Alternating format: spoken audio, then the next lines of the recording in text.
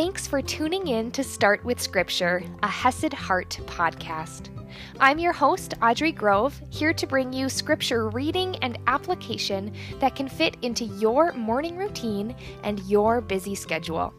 Learn more at HesedHeart.com.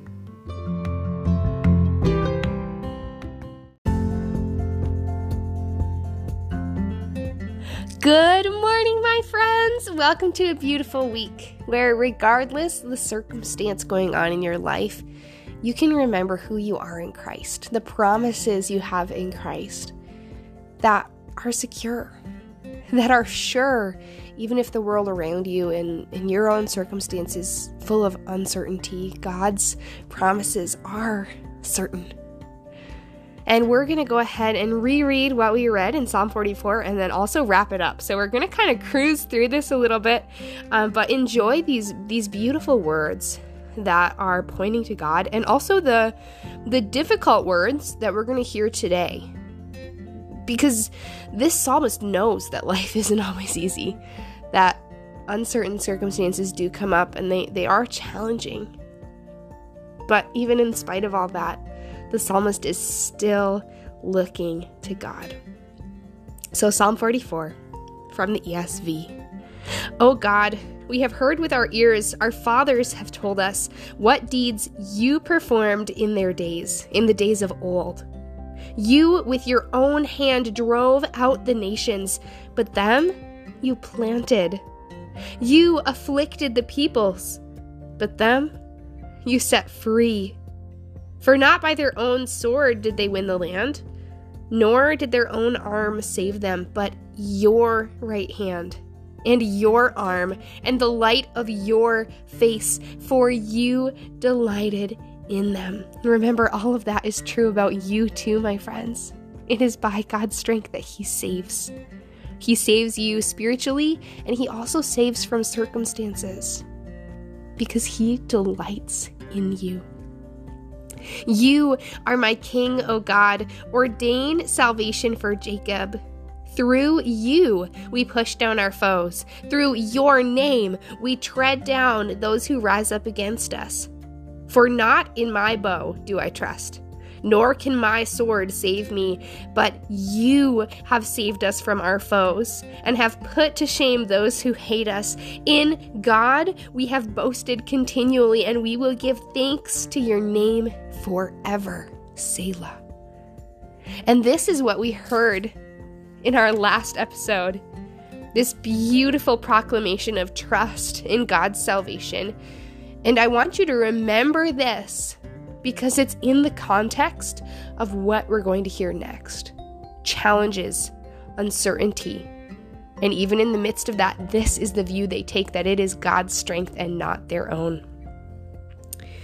But you have rejected us and disgraced us and have not gone out with our armies. You have made us turn back from the foe, and those who hate us have gotten spoil. You have made us like sheep for slaughter and have scattered us among the nations. You have sold your people for a trifle, demanding no high price for them. You have made us the taunt of our neighbors, the derision and scorn of those around us. You have made us a byword among the nations, a laughingstock among the peoples. All day long, my disgrace is before me, and shame has covered my face at the sound of the taunter and reviler, at the sight of the enemy and the avenger. All this has come upon us, though we have not forgotten you, and we have not been false to your covenant. Our heart has not turned back, nor have our steps departed from your way, yet you have broken us in the place of jackals and covered us with the shadow of death. If we had forgotten the name of our God or spread out our hands to a foreign god, would not God discover this? For He knows the secrets of the heart. Yet for your sake, we are killed all the day long. We are regarded as sheep to be slaughtered. Look at how hard this situation is. They're feeling like everyone is against them. They're feeling like even God is against them. He's allowing this to happen, even though they are standing for his name and his truth. And to be honest with you, when this kind of thing happens, I don't always understand why. I don't fully understand why God allows the things he allows. We know he is a mighty God who has the power to change anything in this world, but we also know the people around us do have free will, and that is something he has given them. And we know that even though we see the day-to-day, God sees the whole plan from A to Z. Even though we might only see one little letter apart, if we were, for example, in D, we might only see the way to F, while God knows what's all the way at the end of the alphabet, all the way at the end of the plan of the story. And so I don't fully get it, but God does. He sees it. And remember that beautiful stuff we read about relying on God to save? We know and we can trust that he has saved us salvationally. That is a promise he keeps. And circumstantially, we can trust him as well. But his showing up doesn't always look like what we expect. And so I want you to see that having these hard feelings, having these questions for God, that's okay. That's natural. That is valid. It's here in Scripture to remind us that we're not the only ones who have experienced hardship or challenges or uncertainty. And we're not the only ones who have these hard feelings. That's okay, and it's okay to give them to God. This psalmist doesn't just keep them in and complain about them. He sends them in the right direction, upward. Let's see how he closes out. He says, "Awake! Why are you sleeping, O Lord? Rouse yourself. Do not reject us forever. Why do you hide your face? Why do you forget our affliction and oppression? For our soul is bowed down to the dust. Our belly clings to the ground. Rise up. Come to our help. Redeem us for the sake of your steadfast love, your hesed love that is loyal, that always keeps its promises." And I want you to notice here that even in spite of feeling all these hard feelings, of facing all these challenges, of facing the uncertainty, the oppression, the hurts that they're going through, the psalmist, he still calls out to God.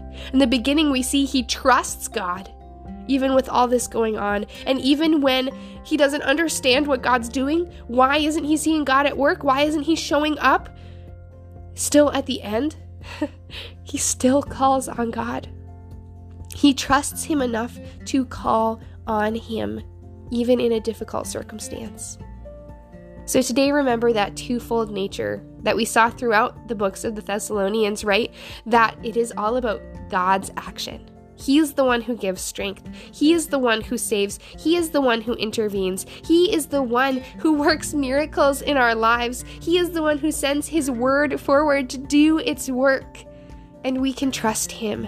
And the truth is that we can trust him. We can trust his promises. We can trust who he is and the gifts that he gives, even in hard circumstances. So if you are going through a hard circumstance today, I pray now that you would remember who God is and his promises to you. And remember that he sees the whole plan from A to Z.